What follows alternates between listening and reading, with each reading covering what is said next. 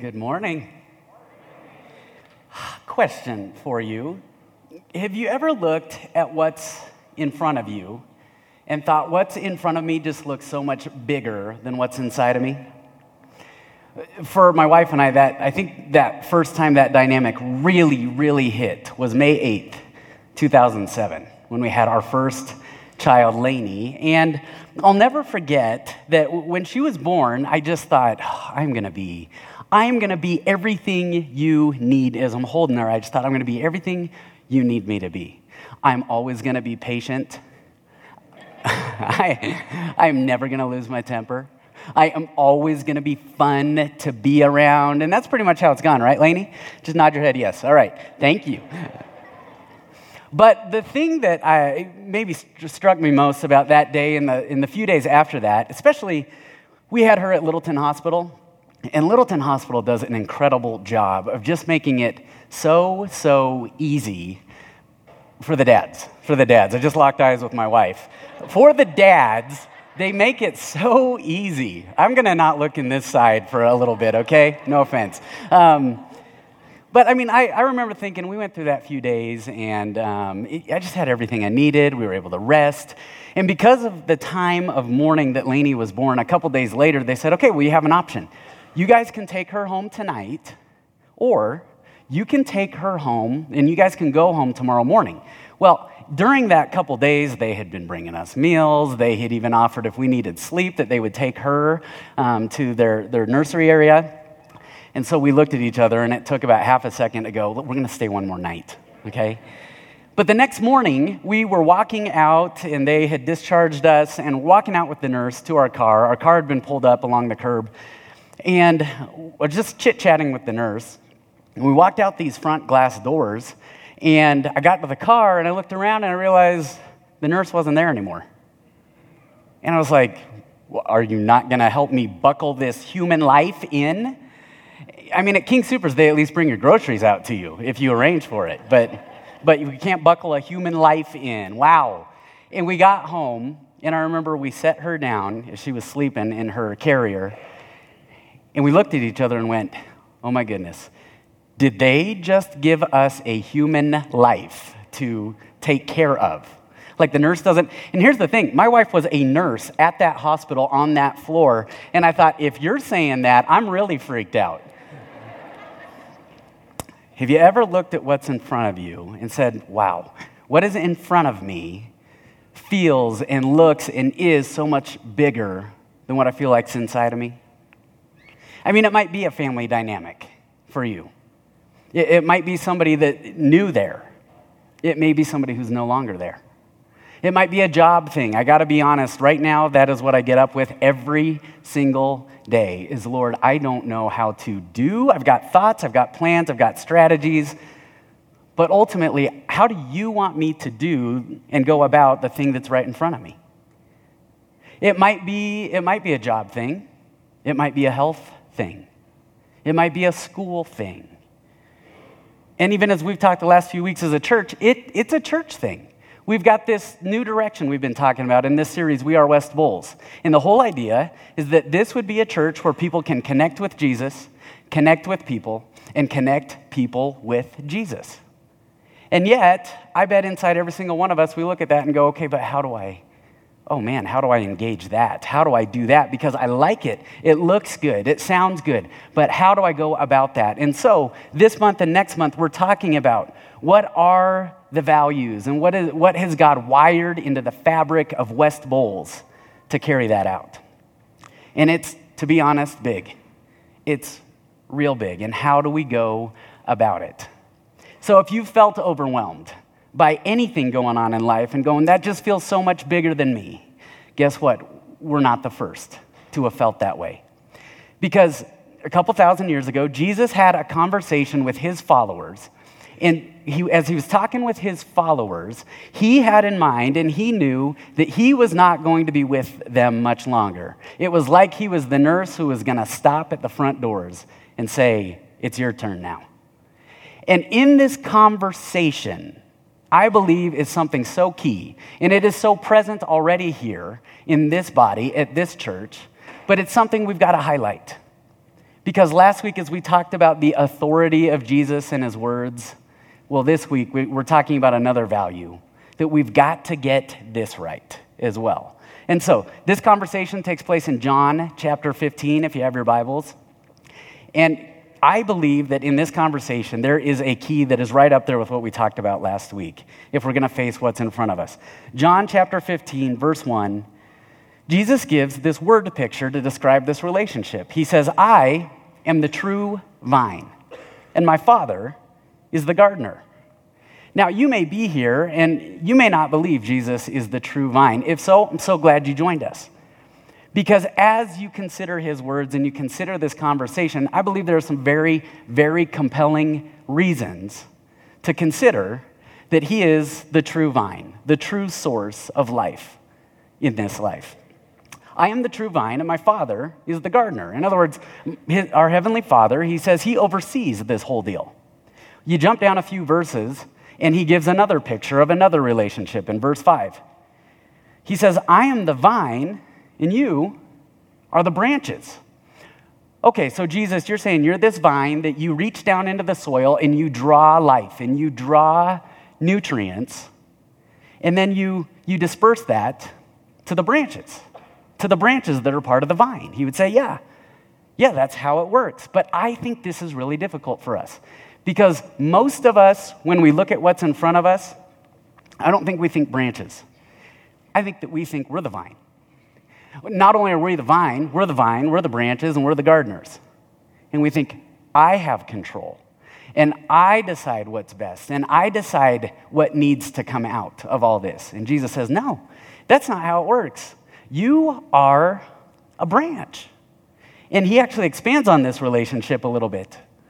He says, if you remain, and some of your Bibles may say, if you abide, if you stay close to, if you stay attached to, if you stay near, if you remain in me and I in you, you will bear much fruit. Does that mean like strawberries and grapes are going to pop out of my life and Chiquita, banana lady, look? No, not like that. You have to think about the context that Scripture talks about fruit. In Paul's letter to the Galatians, you know what he says? You know what he says that fruit looks like? Love, joy, peace, patience, goodness, kindness, faithfulness, gentleness, self-control. He says that's the kind of fruit that will come out and come through your life if you remain connected to, attached to, near to me, and you stay there. That's the kind of fruit that comes out. It's a character growth that happens, not by our doing, but by his doing. And then he says something a little bit unsettling. Apart from me, you can do nothing. Apart from me, you can do nothing. I think maybe the best way to explain that is there's an old story. How many of you have heard of Stradivarius musical instruments? I'm surprised I've ever heard of it because I don't know musical instruments, but I've heard of these. And the thing that sets a Stradivarius instrument apart, and there are many different ones, but the most well-known is probably the violin, is because of their clarity and their richness and just the character of these violins and these instruments.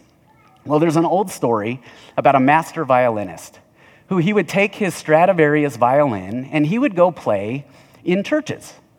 And as he played, people would sit there and they would listen and they would lean over to one another and they'd whisper, listen to the beautiful sounds of the Stradivarius. And then he would go play concerts at concert halls. And as he played, people would lean over and whisper to one another, listen to the beautiful sounds of the Stradivarius. And he'd even play for royalty and kings and queens. And as he played, they would lean over and whisper to one another, listen to the beautiful sound of the Stradivarius. And the instrument would get all the glory. Well, one day the violinist was walking down the street, and he looked into the window of a pawn shop, and he saw this old, beat-up violin. And he went in, and he said, well, how much? How much for that old, beat-up violin? And they said, well, the American equivalent, $5. You can have it for $5. So he took it home, and he put some varnish on it, and he refined it, and he worked on it, and then he refined it some more. And when it came time to give the performance of his life, he picked up that newly refined violin that had been previously beat up, and he played it. And you know what people said? They leaned over to one another and they said, "Listen to the beautiful sounds of the Stradivarius." See, apart from him, we can do nothing. But connected to him, abiding in him, remaining in him, we can do everything. In fact, he speaks to this even a little more. Verse 6, he says, if you do not remain in me, you're like a branch that is thrown away and withers. Such branches are picked up, thrown into the fire, and burned. And we get this. If you're walking down the street, walking through a field, and you see a branch laying on the ground, well, what use do you think of for it? It's either going to go in the trash or going to throw it in a fire because it no longer can bear any fruit. And I think this brings up something that we've got to come back to, that as we think about this new direction as a church, this is another one of those things that if we don't get this right, it doesn't really matter if we get anything else right. It's the idea of staying attached to. Last week was the authority of Jesus. This week, well, it's staying attached to Jesus and remaining there. Jesus says it this way. He says, I'll take care of the fruit. You take care of the root. It is not your job to produce the fruit. That's my job. I'll take care of the fruit. You just take care of. You protect. You remain with that root connection you have in me. Now, I think we can get this. And many in here maybe grew up on farms, and you understand this connection, this agricultural language. Can I propose another connection that probably lands for all of us? What good is a cell phone that doesn't get connected to a charger? Oh, there it is. Okay, yeah. What good is a cell phone if it's not connected to a charger? I mean, it would sit there. It wouldn't cease to be a cell phone. But what does it do? What good is a social media account if there's no connection to the internet, if you can't get online? You can post updates, you can post pictures, but it's not going anywhere. What good is that health club membership that you signed up for this month? Did I strike a nerve there? What good is it if we don't engage it? See, I can get this when it's a cell phone. And I can get this when it's a social media account. And I can even get this when I have a picture of a more in-shape me. We all can. But I don't know that this description of our lives, fruitful, is necessarily the first thing I wake up with in the morning. I don't know that I wake up every day and say, I just want to be fruitful today. I have another word.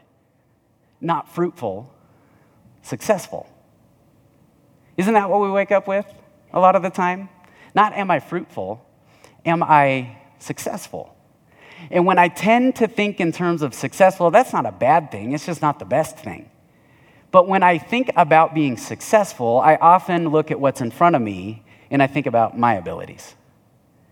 And Jesus says if you can just shift your focus from successful to fruitful, then you will see that I will give you everything you need. And you will have all the help you need. You will have the very help of God himself to be fruitful. Verse 7, here's what he promises. He says, if you remain in me, so it's conditional, if you remain in me and my words remain in you. Whose words run through our brains most of the day? I mean, just being honest. Whose words run through our brains most of the day? I mean, we have song lyrics that run through our brains. And oftentimes, it's those song lyrics that send us thinking successful. And not necessarily God's definition of success, but the world's definition of success. We have song lyrics, we have movies, we have TV shows that hold up this picture of what successful looks like. And a lot of times, if it's not other people's words, it's our own words. Because don't we get this internal narrative going? And we look at what's in front of us and think, I can't do that. Or, I've got that. I can do it. Sometimes it's no confidence. Sometimes it's total overconfidence. We get other words, other people's words. We get our own words. And you know what it all points us to? Am I successful? Am I not successful? But Jesus says, no, I want you to put my words there. And that begins the shift from successful to fruitful. Whose words? But he points at something else. In verse 7, it continues, and he says, if you remain in me and my words remain in you, ask whatever you wish. Ask whatever you wish, and it will be done for you. This was very convicting for me, because I used to read this verse, and I would think about this reference to prayer in terms of make me successful. And Jesus says, no, I won't give you whatever you wish to be successful, because I actually have something better. I will give you whatever you wish to be fruitful. Fruitful. In other words, maybe not new car, new boat, new house, all kinds of cash. You got to remember the context. It's fruit. He says, look, do you have anxiety? Are you worried? Are you unsettled? Are you angry? If you will take care of the root, I will take care of that fruit.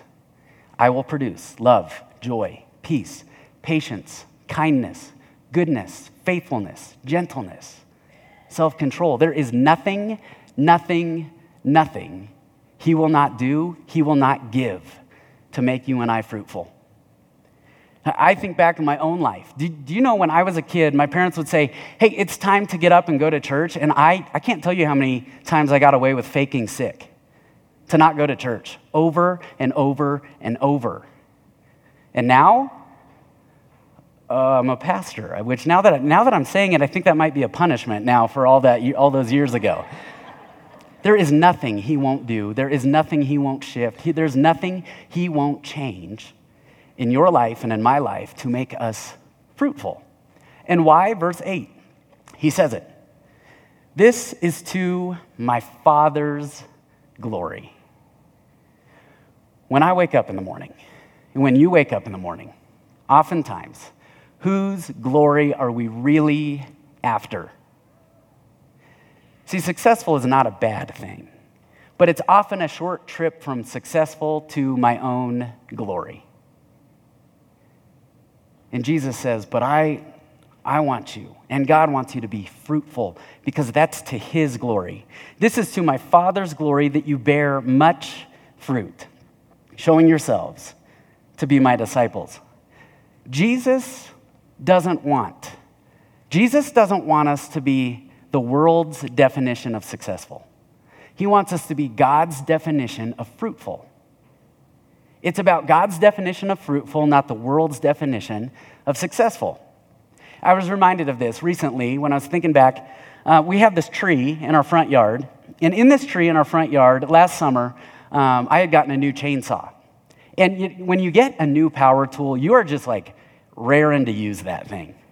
And so I just thought, what can I use it on? And there was this branch on our front tree that had been bugging me, because it was a branch that just was starting to extend a little further than I wanted it to. It was getting too close to the house. And I just thought, you know what? That branch needs to just not be there. Instead of just cutting it maybe shorter, I just thought it needs to not be there at all. And so started up my new chainsaw, went out there, and I cut this branch down. And Kara and the kids came home, and they jumped out of the car, and they just said, what did you do? And I thought, oh, whoops. Okay, what did you do? They said, that was the branch that we were thinking about putting a tire swing on. That was the branch that when it fills out, it provides a lot of shade.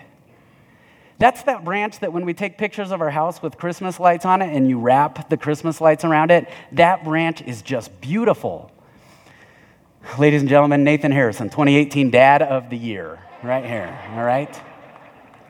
But this is what we do oftentimes if we look at what's in front of us and it doesn't speak to our glory and what we picture successful, we can actually cut off what is fruitful.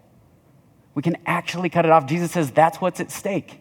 If you do not remain in me and my words remain in you. And so how? How do we do it? Jesus, he holds up a picture of it. Verse 9. As the Father has loved me, so have I loved you. Now remain in my love.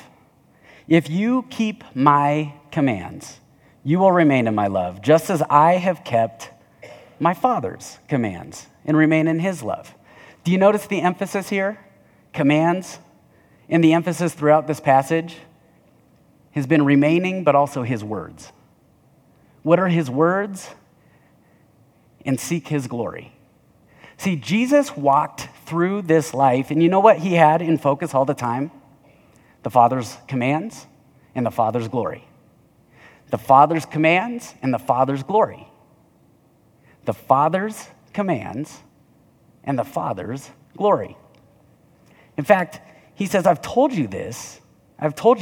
Before we get to that, actually, what are those things that as I wake up in the morning that help me focus on his commands and his glory?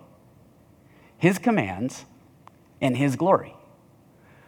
Do you want to know how you remain connected to the vine? His commands, his glory. This is why there are people that I know that before they get up and do anything else for the day, they will actually get up and look at the commands. They'll get up and open the Bible. Because before they do anything else, what they're doing is they're actually reframing their aim and they're reframing their direction for the day from successful to fruitful. And so what are those things we can engage in that keep those words right there in us? Honestly, I could give you a textbook this big full of spiritual disciplines that would help you do that. But two references that he makes here, what are his words? And then prayer. What if we didn't just have a prayer team here at this church? What if we were a praying church? Well, that sounds like a body of people that remains connected with Jesus, that remains in him, remains in his love. The Father's commands, the Father's glory. So what is it?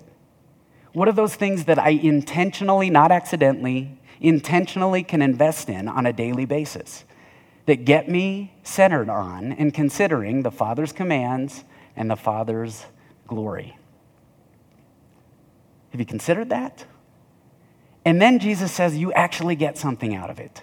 You will get something out of it. In verse 10, verse 11, I have told you this so that my joy may be in you. Not our joy, the very joy of Jesus. My joy may be in you and that your joy may be complete. Have you ever noticed somebody who's gotten really, really successful in the world's eyes? And that's relative, to be honest. But have you ever noticed people that are really, really successful aren't always totally joyful? Jesus says, yeah, there's a reason for that. Because the point is not to be successful. The point is to be fruitful. And then Jesus takes this one more step. He says, and I'm going to tell you exactly where it plays out and where the fruit is going to show up. Verse 12. My command is this: love each other as I have loved you. Do you want to know where the fruit of our lives becomes most evident? In the relationships in our lives. In our relationships. In fact, Jesus says it's so big. What I'm about to set in front of you is so big that you're going to need me to carry it out. Verse 13, greater love has no one than this, to lay down one's life for one's friends. See, that's one of those things that when I look at it, both for me individually and for this church, I think, oh man, what's in front of me looks so much bigger than what's inside me. And Jesus says, yeah, that's the point. You need me in order to carry out my commands. as I look at that mission that we talked about starting a couple of weeks ago. Connect with Jesus. Connect with people. Connect people with Jesus. Do you want to know how you carry out the second two pieces of that? The first piece. It's what we talked about last week, the authority of Jesus. And then this week, remaining in attachment with Jesus. In fact, as I think back on the history of this church, it's something that is so visible here. Because in this room and in this church, we've had new people come, and we've had people return, and we've had people who have just remained. Not just remained in Jesus vertical, but I mean in the body of Jesus, right here. And I'm telling you, there is so much fruit in that God has put here, that he has set here, in order to nourish the rest of the world with that fruit. He'll do it. He'll do it. I'm reminded actually of when I was younger, I went to Dutch Creek Elementary School. Dutch Creek Dolphins? All right, so Dutch Creek Elementary School, still got my elementary school pride in me.